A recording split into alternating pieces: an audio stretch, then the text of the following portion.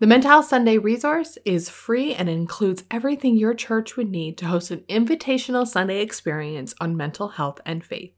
Hope Made Strong, along with mission-minded partners, created downloadable resources that include research tools, sermon notes, video, social, and marketing assets, and a 7-day devotional. Plus, there are community invitations and congregate giveaways. If you're interested in downloading this free resource, go to mentalhealthsunday.com.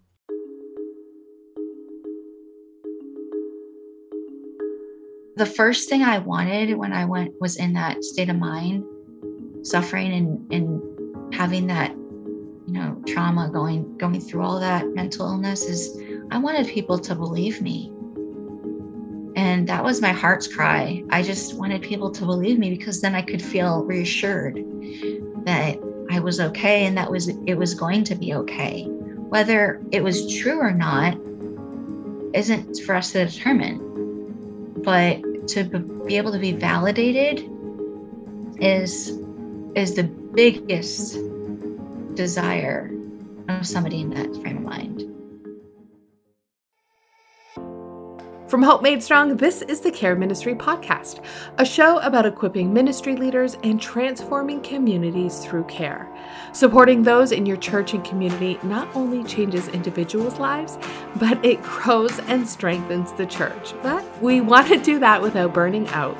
So listen in as we learn about tools, strategies, and resources that will equip your team and strengthen hope. I'm Laura Howe, and welcome to the Care Ministry Podcast. On the show today, we are continuing a series honoring Mental Health Awareness Month and talking about psychosis, which is the specific feature or symptom that is seen in a few different diagnoses. The goal of this month is to build awareness of different mental illnesses, and we're going to be doing some myth busting, and I want to highlight some incredible people who have lived experience, but have taken what have been some of the hardest and darkest moments of their life and are now using them to equip and strengthen others. And today we get to hear from Katie Dale. She is an author, artist, and advocate, and has lived experience with psychosis. There is a tremendous amount of misunderstanding about psychosis, and so I want to provide some context of what psychosis is and what it's not. Many people think psychosis is demonic. However, like I've said in previous episodes, while I think that demonic activity is active today because it says so in the Bible, I have personally not seen it directly in regards to psychosis in my 15 years of experience. The people who I have worked with have responded to medications and therapy, and if it was demonic, I don't think these treatments would have reduced or relieved the symptoms. Psychosis can occur in a number of mental health and physical disorders, so it's often difficult to know what has caused the first episode. But research shows that genetics place a person at greater risk of developing symptoms of psychosis. And also a psychotic episode may be triggered by many different environmental factors like stress or even substance use. But also, an imbalance in brain chemicals such as dopamine and serotonin have also been found to be a factor. But a person who's experiencing psychosis definitely needs to see a medical doctor for an assessment to rule out any physical illnesses that may be the cause. For example, urinary tract infections in the elderly are commonly known for causing a person to have psychotic symptoms. Now, the word psychosis is used to describe a condition that affects the mind, in which people have trouble distinguishing between what is real and what is not. And about 3 out of every 100 people will experience an episode of psychosis in their lifetime, so it's a lot more common than people realize. Psychosis affects men and women equally and occurs all across cultures and socioeconomic groups. But something people don't often realize is that psychosis usually first appears when someone is in their late teens or early 20s. A number of mental health illnesses can include psychosis as a symptom, including the most common one is schizophrenia. And a diagnosis for schizophrenia requires a person to have some psychotic symptoms for at least 6 months, with a significant decline in their ability to function. But it's also seen in bipolar disorder, and it's often associated with manic episodes. Schizoaffective disorder is when a person has symptoms of schizophrenia and at some point throughout their illness also at the same time or concurrently experience symptoms of a mood disturbance. So it's like psychosis or schizophrenia and bipolar kind of put together. Other times we see psychosis is when it's drug-induced psychosis. And this is when using drugs can sometimes cause psychotic symptoms. Organic psychosis appears as a result of a physical illness or head injury. And brief psychotic disorder is a type of psychosis that lasts less than 3 months and is sometimes triggered by major stress in someone's life, like a death in the family. And then the final one is delusional disorder. And this is a type of psychosis that consists of very strong fixed beliefs and things that are not true, but without the presence of hallucinations. And before I describe what are the differences between delusions and hallucinations, I want to note here that multiple personality disorder is not listed because multiple personality disorder is not a diagnosis or a label that is used anymore, and it hasn't been used in almost 20 years. It's now called dissociative identity disorder, and it is more related to trauma than it is schizophrenia. And I definitely want to put a note in here that it is highly insensitive to make light of this disorder or to use the term multiple personality disorder to describe someone's behavior or choices or situation, because dissociative identity disorder is very debilitating and it is caused by exposure to extreme or severe trauma at a young age. And we definitely don't want to make light of that. In fact, I would actually ask that people don't use any diagnosis to characterize situations or behavior, because this really just adds bias, stigma, and shame around mental illness. And there is no shame in experiencing mental illness. Psychosis affects the way a person thinks, feels, and behave.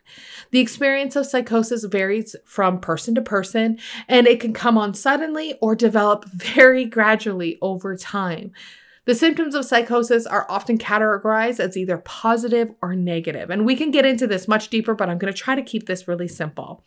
When I say positive or negative, I don't mean like good or bad, but positive as in symptoms are added on to a person's features, and negative is like things that are taken away. That's how it's helped me remember.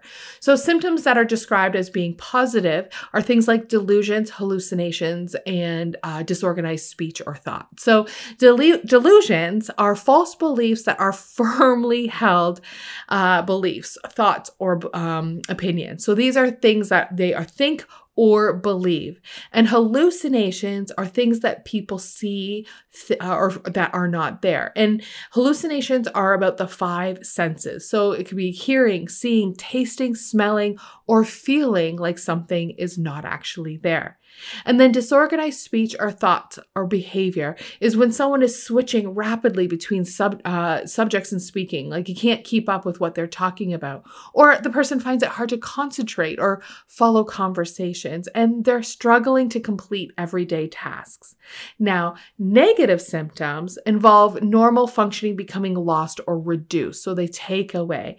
And these are things like restricted emotional or facial expressions. They aren't able to, they don't have the facial expressions, or it's called flat affect, or the ability to communicate or show that strong emotions. They also have restricted speech or verbal fluency, so they have limited language skills to be able to describe what they're speaking of, or they have difficulty generating ideas or thoughts. That's kind of like an executive functioning. They don't have the ability, or they have limited ability, I should say. It's not that they don't have the ability. They have a limited ability, or they find that ability to plan, organize, begin, or do tasks is limited or slowed. And then there's this reduced socialization and motivation. So it's the deterrent of being around people and socialization, picking up on social cues and humor and being motivated to be outgoing and engaged with people or groups of people. So those are the examples of positive and negative symptoms, but other symptoms are included, like just just like any other mental health struggle or diagnosis. It's memory struggles, sleep disturbances, tendency for substance abuse, or suicidal thoughts or behaviors or mood changes. These are all common symptoms for those who are struggling with psychosis. And the psychosis can be treated. However, I have noticed in my experience, and this is from my experience for the past 15 years, recognizing that medications and treatment options are always changing and improving. So at this point in time, in my experience in the past 15 years, is that medications and treatments are really quite helpful regarding those positive symptoms. We're talking about the hallucinations, the delusions, and speech. However, maybe not as effective in the negative symptoms. So the flat affect or struggle with executive functioning and speech. But it is through the combination of medications and counseling, there is a good outcomes, good recovery outcomes. And I know a number of people who experience psychosis who are living flourishing lives, thriving in what they are doing. And I'm excited to have Katie Dale join us today. As someone who lived experience of psychosis, she is living a thriving life today with her young family and being an advocate, author, and artist. Katie grew up in Albany, New York in a Christian home and describes her teen years as being active in youth and the community, but being shy, introverted. She stayed out of the spotlight and preferred small groups and conversations about God. Midway through her high school career, she chose to switch schools. And it was shortly after this switch that she began to notice shifts in her mood. She struggled with identity, figuring out where she fits, and depression. And while these thoughts are common in many 15-year-olds, it was just the beginning of her journey with bipolar. Around Christmas through to the new year, she noticed that there was a rapid upswing in her mood, and her thoughts shifted from being stuck in negativity to becoming grandiose. But thankfully, less than a year before she began to struggle with mental health, she had an impactful experience discovering who Jesus was that solidified her faith.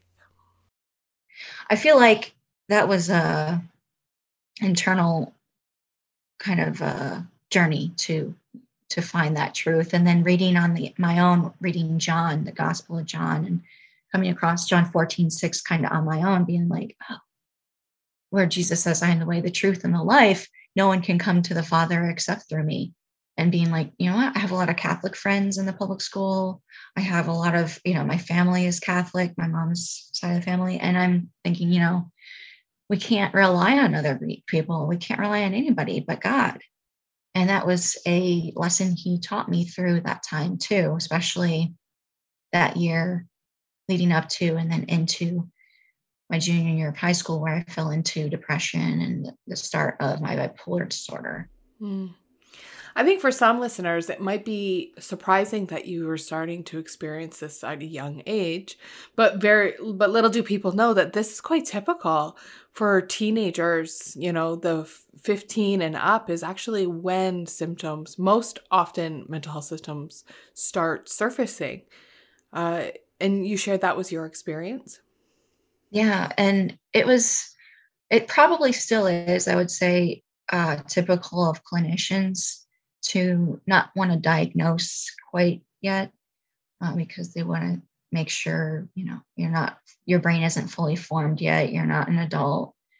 But in my experience and what I saw and experienced, and then reading the DSM and the Diagnostic Statistical Manual of mental illnesses, I felt like I still feel like I self-diagnosed, which you're not supposed to do, but all of my symptoms lined up, and I talked to the doctor, and he's like, right. Yeah, you're having symptoms typical of this diagnosis. And it does happen a lot, at that age where they can't quite diagnose, but you still experience it. And you're still working with the medical providers as a team, and should be anyway. And it does come up a lot then through the young 20s and late 20s. Yeah. Mm-hmm. Mm-hmm. So as a youth going through all of that, and was it you mentioned you went to your youth leader because that's where you felt safest. What was their response to you? Well, they definitely listened, and encouraged me in that, like just, okay, and affirmed me, okay, you're feeling this way, They didn't take any other steps toward any help for me, but I wasn't at that point of breaking down yet. I was just starting on the outlying symptoms of, and nobody could really pinpoint, put their thumb on like, well, what is going on. So, but they were encouraging, they were positive. They, they, like you said, listened, validated, and were supportive alongside you. That's fantastic. Very much. So what was the journey? Tell us a little bit about your journey for your symptoms, because for some, it might be surprising that bipolar, when people think of psychosis, they often think of schizophrenia. But it's quite common, or it can be a common feature for bipolar type 1. And so tell us what that looked like for you, that journey of discovering or unraveling until you were able to seek support. So what's common is it starts with a depression, a just depressed state. And to my knowledge, that's how it worked with me. I changed schools, and it was kind of a trigger to have that big life change, which there's usually that. And then the hereditary factor, where I believe a couple of my great grandmothers had, like at that time they would call it manic depressive, features. But it wasn't until New Year's that year I started feeling like, you know what, change my mind, change my tune, turn a new leaf. And I started going up into mania about that time. I'm a very creative person as it is.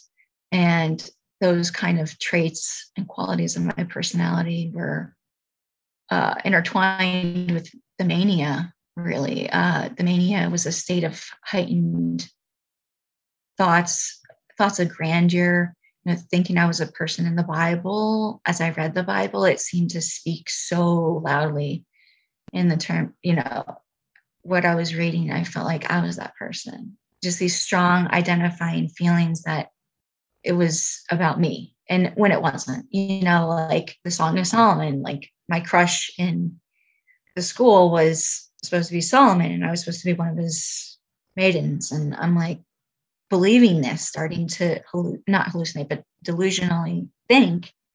And that kind of grew into outbursts of behavior, like odd things I would do. I was like, using my creativity and my drawing skills to like pass a note to him, which illustrated our class.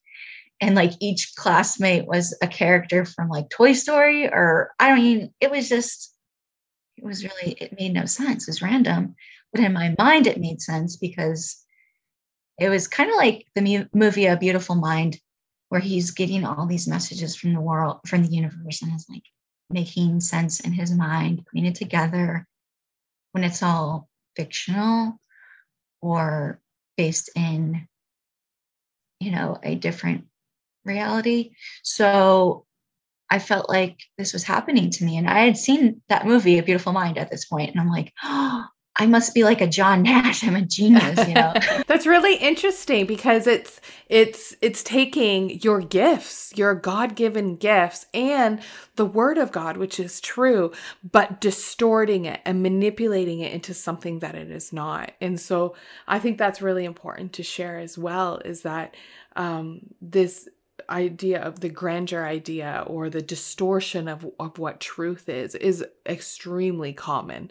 So what someone sees on TV or reads, whether it's a book or the Bible or the radio, word like music, will be construed or distorted into a different reality than what I was thinking about that this morning on my run. I was like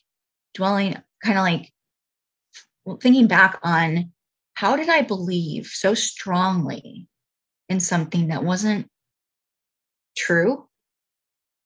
But the delusional state of mind, I think it's subtle in the subconscious, and then it occurs in psychosis. There's a prodromal state where it leads up to full-blown psychosis. there is an actual like period of like 7 months to 2 years. So very gradual, very subtle. We start seeing here and there these skewed and distorted thoughts that become feelings, that become behaviors, but yeah, it doesn't just all of a sudden you wake up one day and you're psychotic. No, it's a definite gradual thing. And in that stage of life anyway, you're going through so many changes as a young adult. I mean, it's hard to be able to see somebody unless you're faithful and fast friends with someone through those years, or your family. Even my family didn't recognize it really till it was too late. I mean, it's hard to be able to spot something and be like, oh, and then conjecture or suppose that they might end up psychotic. You just can't do that. But that's how it begins. And you can see, if you look back on people's lives, when they look back, it's like, oh, I can see how that was skewed thinking, distorted thinking, and then we came into this full-blown episode. Yeah, it's definitely a gradual thing. So for me, it probably happened within the span of, since my beginning of my junior year, it was a few months, and maybe 3 or 4 months, where I got into that state. But the second time I was hospitalized in my 20s for going off my medicine, I think it was about, it may have been a little bit longer because I was on medicine. I was gradually going off. But even before I started going off the medicine, I can see those glimpses, looking back now, of distorted thinking, where, let's say, my husband and his dad and I took a trip. We lived in Florida, in Cocoa Beach at the time. We took a trip to St. Augustine, or that area, Daytona, St. Augustine, that spring. And I think I can remember the feverish panic and sudden, like, immediate prayerful response I had to us getting pulled over by a police officer for doing a U-turn in a non-U-turn lane. And I was just begging God, like, in the back seat. Here I am, like, he's like, okay, show me your hands, everybody. And I had to put my hands up on the headrest in front of me. And I'm like begging God, please let us go and not get a ticket. And I'm on this zealous, like, fervent prayer mode.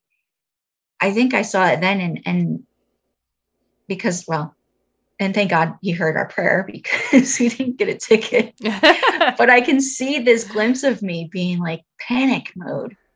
And it wasn't the whole time, but it was that instance. And I'm like, wow. I wasn't in full-blown psychosis yet, but within a matter of 2 to 3 months, yeah, I went off my medicines, and I was fully in a manic psychotic state. So what you're saying, Katie, is that, or I should say what I'm hearing you say, is that you had your first experience when you were a teenager in your junior year, going into the new year. And then a second episode when you were in your 20s later on. And I do want to hear more about that. But can we jump back to your junior year, that first experience of psychosis, or really, it wasn't even, it might have had some psychosis in it, but it was really your first experience with mental illness, with bipolar. Did you end up going into a hospital? Did your parents connect you with your doctor? Just want to touch on that, because people might be going, okay, I have kids in my youth where I'm like, something's off, or teens in my home. What can we share with those who are listening about what they can watch out for, or how they can intervene to help when the people, or the young people in their life that are experiencing this? Oh yeah, definitely. My parents took me to see it was my pediatrician at the time. I was still seeing the pediatrician, but primary doctor. She takes a look at my records, and we do a blood workup for my parents suspected it was a thyroid issue, was what they were talking about. And so we did that. I came back negative for the thyroid issue. And so after that, they noticed some more behaviors and took me to a Christian therapist. And I tried to explain as much as I think I would allow myself to at that point. And we didn't really get very far with that.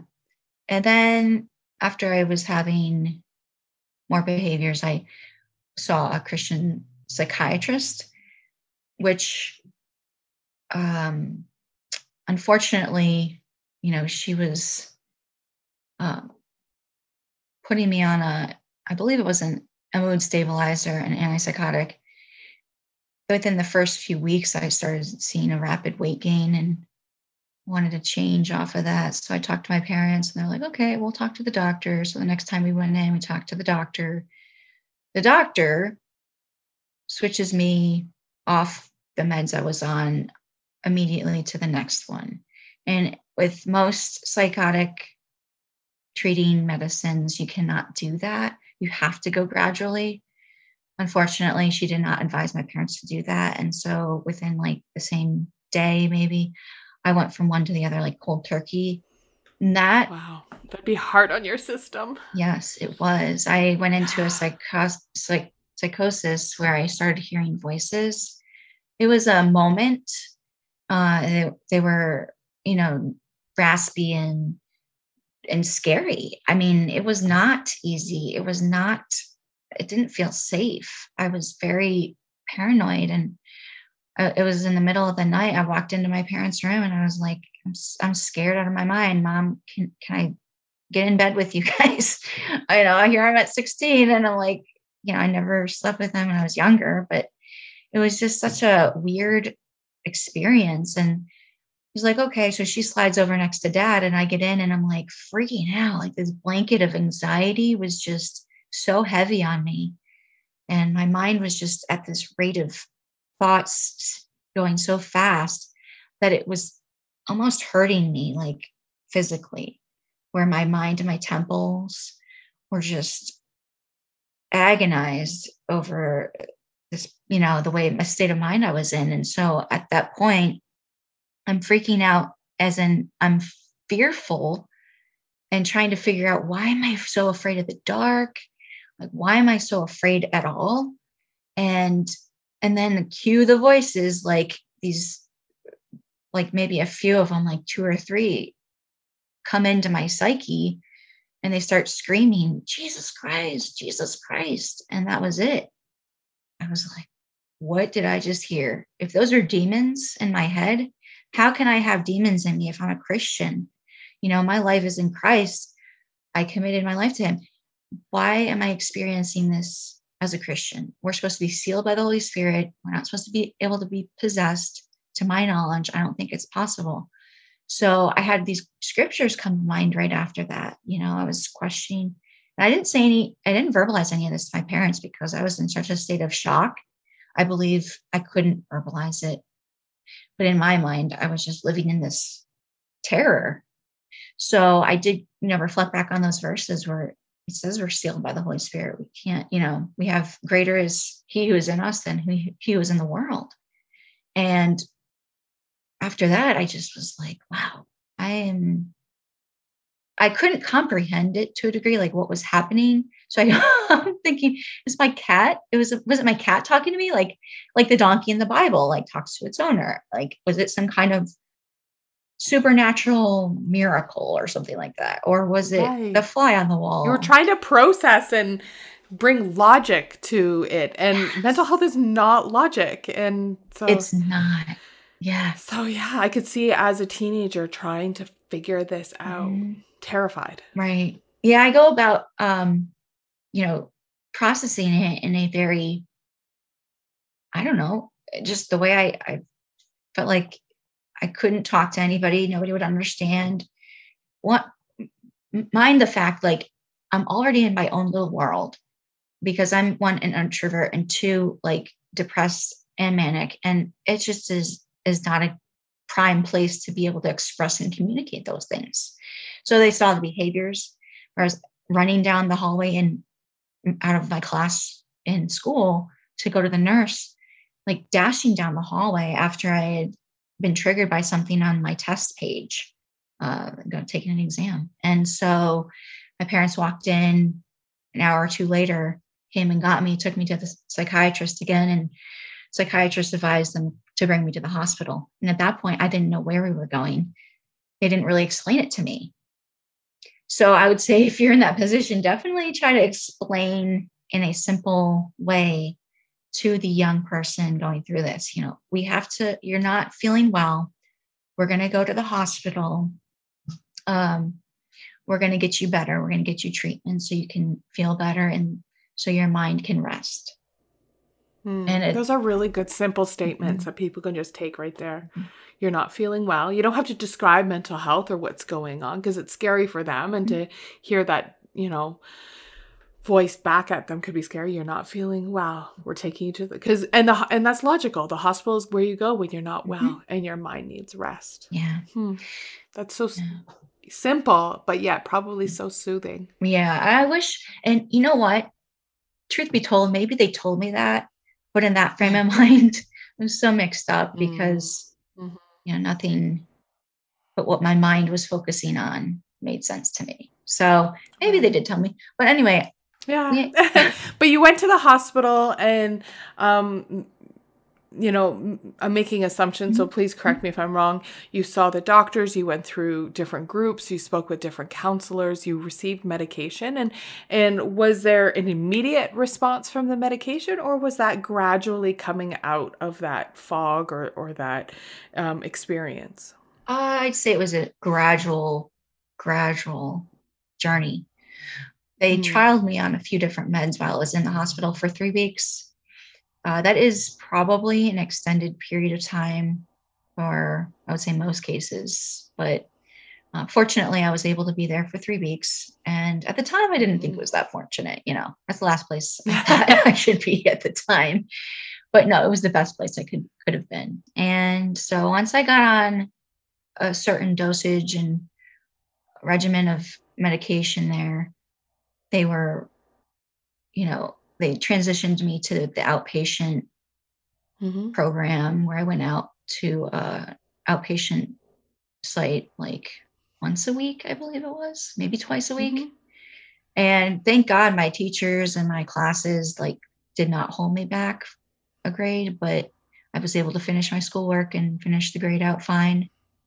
But yeah, it was definitely a process, a journey going forward to, still have those they call them residual symptoms, where like the psychosis, you still believe certain skewed distorted beliefs, or you still hold on to deep down inside. You're like, oh, could that have been? And you know what? Fact of the matter is, I still believe that I experienced things that happened. And maybe somebody looks at my story and says, no, it couldn't have happened. But, the first thing I wanted when I was in that state of mind, suffering and having that, trauma, going through all that mental illness, is I wanted people to believe me. And that was my heart's cry. I just wanted people to believe me, because then I could feel reassured that I was okay and it was going to be okay. Whether it was true or not isn't for us to determine, but to be able to be validated is the biggest desire of somebody in that frame of mind. And you don't have to agree. I think that's so good. I think that's so good, Katie, that you don't have to agree, but you can validate their experience. And so often we want to say, no, that person that you think is there is not there, or those voices are not real, or what you're experiencing is not reality. And to what end? Why? What does it matter? Rather than saying, wow, I know, I believe you that you are seeing that, or I believe you that you're healing that. Right. Doesn't mean it's true, but you believe that that is what that person is experiencing. And I think it is for those who are caring for other people. I think we don't want to encourage these delusions or encourage these hallucinations, but yet how valuable and how helpful is it to be validated that they're experiencing that, whether Mm-hmm. it's real or not. Exactly, Laura. Oh, Yeah. that's good. So after that experience in high school, I know you went to secondary post school, and you went into the mental health field as a professional, did you not? Yeah, later on, after my second episode, I was in my late 20s, early 30s when I went into the mental health field. I actually got a degree in college for business administration, and was able to use that degree very well and into, somewhat of a doorway into the mental health field.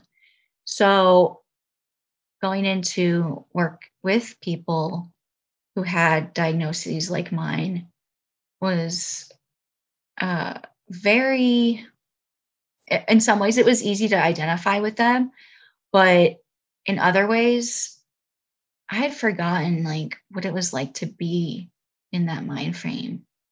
I mean, it had probably been, let's see, 24 and 25 was when I had last experienced my episodes. And I was probably 30, 31 when I mean, 5 years isn't that long, but I still, couldn't always relate to my clients about what they were experiencing. Everybody is different. But at the same time, I could say, you know what, I hear you. And I could tell some in some cases they didn't encourage us to, but because I had lived experience and yes, I wasn't a peer, like certified peer support, but I was like able to tell people, I think I know something of what you're going through and share my narrative when it was appropriate. So they understood that they were going through something that wasn't just them, kind of, it was more common. So, Yeah, that's really powerful. I love that statement. I think I know something about what you're going through. mhm, You're not saying, I know how you're feeling, because no, you don't know how you're feeling. right, No one can really say that. And right. that often is a trigger for people Oh, saying, I yeah. understand, or Oh, people are like, no, you don't. So that's often a trigger. But you can say, what you're saying is, I think I'm starting to understand something about mhm, what you're feeling. mhm, So it's saying that, I'm listening, I'm hearing you. mhm, And it's sharing a little bit of what that, just a glimpse of that, I went through hard mhm, stuff too, mhm. but keeping the story or keeping that session or that time together about that other person. Yeah. So I think that's really, really great. You Mhm. have these great one-liners. I love it. I love it. And so I really do want to highlight some of the work that you're doing with Bipolar Brave as well, because it is really a brilliant work that you have. And I would love to hear about your book and your blog and what you're doing in this faith and mental health space that you kind of, what you have experienced, you are putting to submitting it to God and putting it to good use. I'd love to hear more about Bipolar Brave. So I started my blog probably 2014, I want to say. I started just dabbling in blogging, called it Bipolar Brave because one, I thought it sounded good, and two, it was like, oh, It does sound good. yeah, I'm bipolar, and yeah, it kind of was a scary thing Yeah. to go through. So I think I needed a little bit of bravery there. But I've since kind of changed the name to my site name, kdrdale.com, but I still have a blog feed that's Okay. Bipolar Brave, and that is my mental health and illness Yeah. segments, where I talk about my experiences and what I've learned. So, yes, that is correct. I also have a book that I wrote on my experiences in the psych wards and my hospitalizations going through my symptoms at 16 and 24. So I've chronicled that it was called But Deliver Me from Mm. Crazy. It's on Amazon. You can just type in But Deliver Me from Crazy. It's available there. And we'll link it in the show notes so people can just click Nice. through. Yeah. So that explains, in detail what those symptoms were like to go through it. I wanted to write it from a perspective of, through my eyes. The reader's going to kind of experience or walk through my head as I experienced it. And at the end, I do wrap up and I'm like explaining more in a narrative way, these are what I experienced. Here's what my parents felt. Here's how I got better.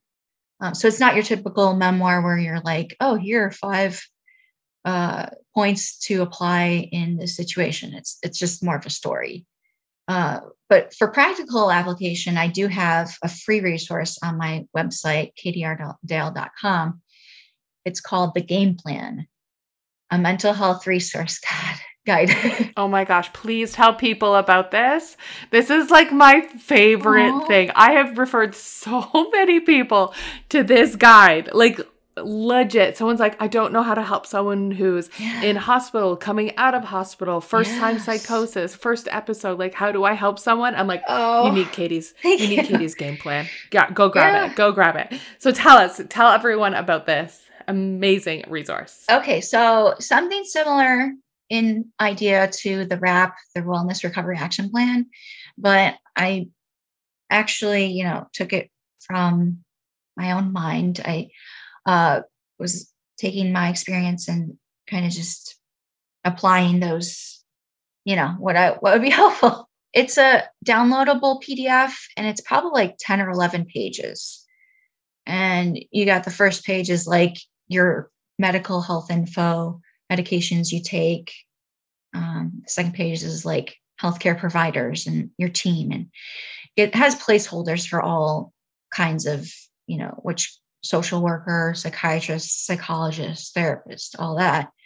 And then the following pages are like national helplines and crisis intervention trained officer in your local area, like hotlines and resources, and even a suicide prevention plan and a coping plan, which is like, I give you ideas of coping skills, things to do to proactively prevent suicidal thinking or, tendencies.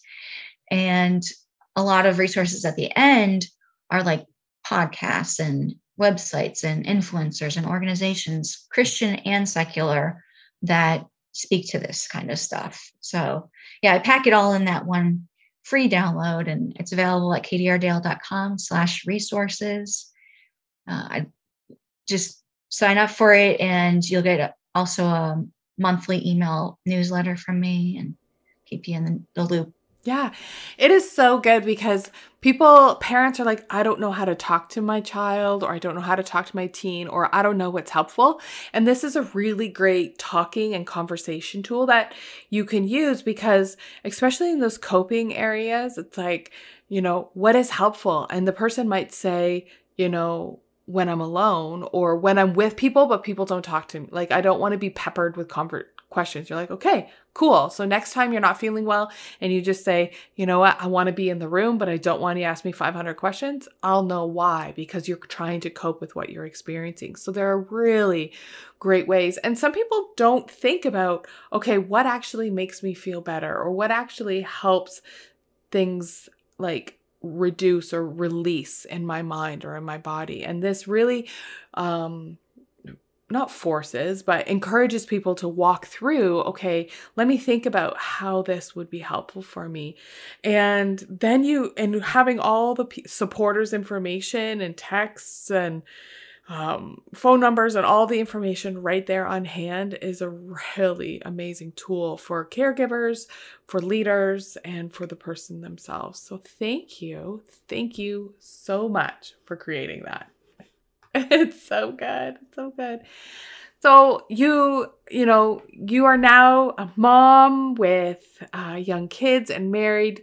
You've gone through ups and downs, which I think is important to understand, that there's ups and downs, but all thinking back all the way through, if you could send yourself a voicemail or write your younger self a letter, knowing what you know now, what would you tell yourself back in the early days? Probably in the early days, let's see, I'd say probably explain to myself, hey, you have bipolar type 1. Like, you're not just losing your mind. You actually have a sickness, Oh, like it's not it's you. not you. There's something going on. It's not you. It's not because of it's not your fault. Like, you are not to blame for this. Like, it's not a character flaw. It's not, you're not a weak person. Like, you're experiencing like a hardship, but also a sickness. And we need to find you treatment to help you get better so you can have a full functioning life. The sooner, the better. So I would tell myself that I'm worthy of a healthy mind, and, that I'm worthy of the love that all my family has for me and that God has for me. I would say it gets better. It does. It gets better from here.